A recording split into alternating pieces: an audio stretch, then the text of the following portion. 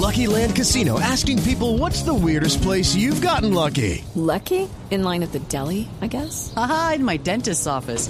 More than once, actually. Do I have to say? Yes, you do. In the car before my kids' PTA meeting. Really? Yes. Excuse me, what's the weirdest place you've gotten lucky? I never win and tell. Well, there you have it. You can get lucky anywhere, playing at LuckyLandSlots.com. Play for free right now. Are you feeling lucky? No purchase necessary. Void where prohibited by law. 18+. Terms and conditions apply. See website for details. Hablamos de cifras extranormales, Esteban. ¿Cuál es la suya? Hoy, como Salman hace a veces, yo traje una que es de billete, dinero. A ver, ¿qué pasó? 16 millones de dólares es mi cifra. ¿16 millones de dólares? Sí, señor Héctor. Con lo caro que está el dólar, eso es harto billete. Eso es demasiado en gomitas. Mire, le cuento lo que pasa.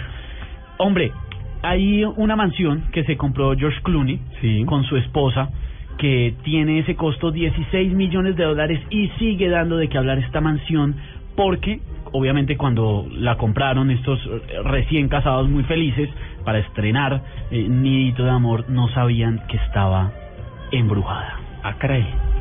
Es una casa, no, un caso, no. Pues para costar 16 millones de dólares. No, pues imagínese, acá la estoy viendo y en segundos la van a ver, por supuesto, y la historia la conocerán en blueradio.com. Esta casa de 16 millones de dólares, adquirida por ellos a final del año pasado, tiene 9 habitaciones, es una cosa grandísima, pero lo delicado, lo preocupante es que parece que hay un espíritu de una niña rondando el lugar. Muchos que ya conocían la historia se han dedicado a contarla ahora que se sabe que George Clooney es el dueño con su esposa Amal.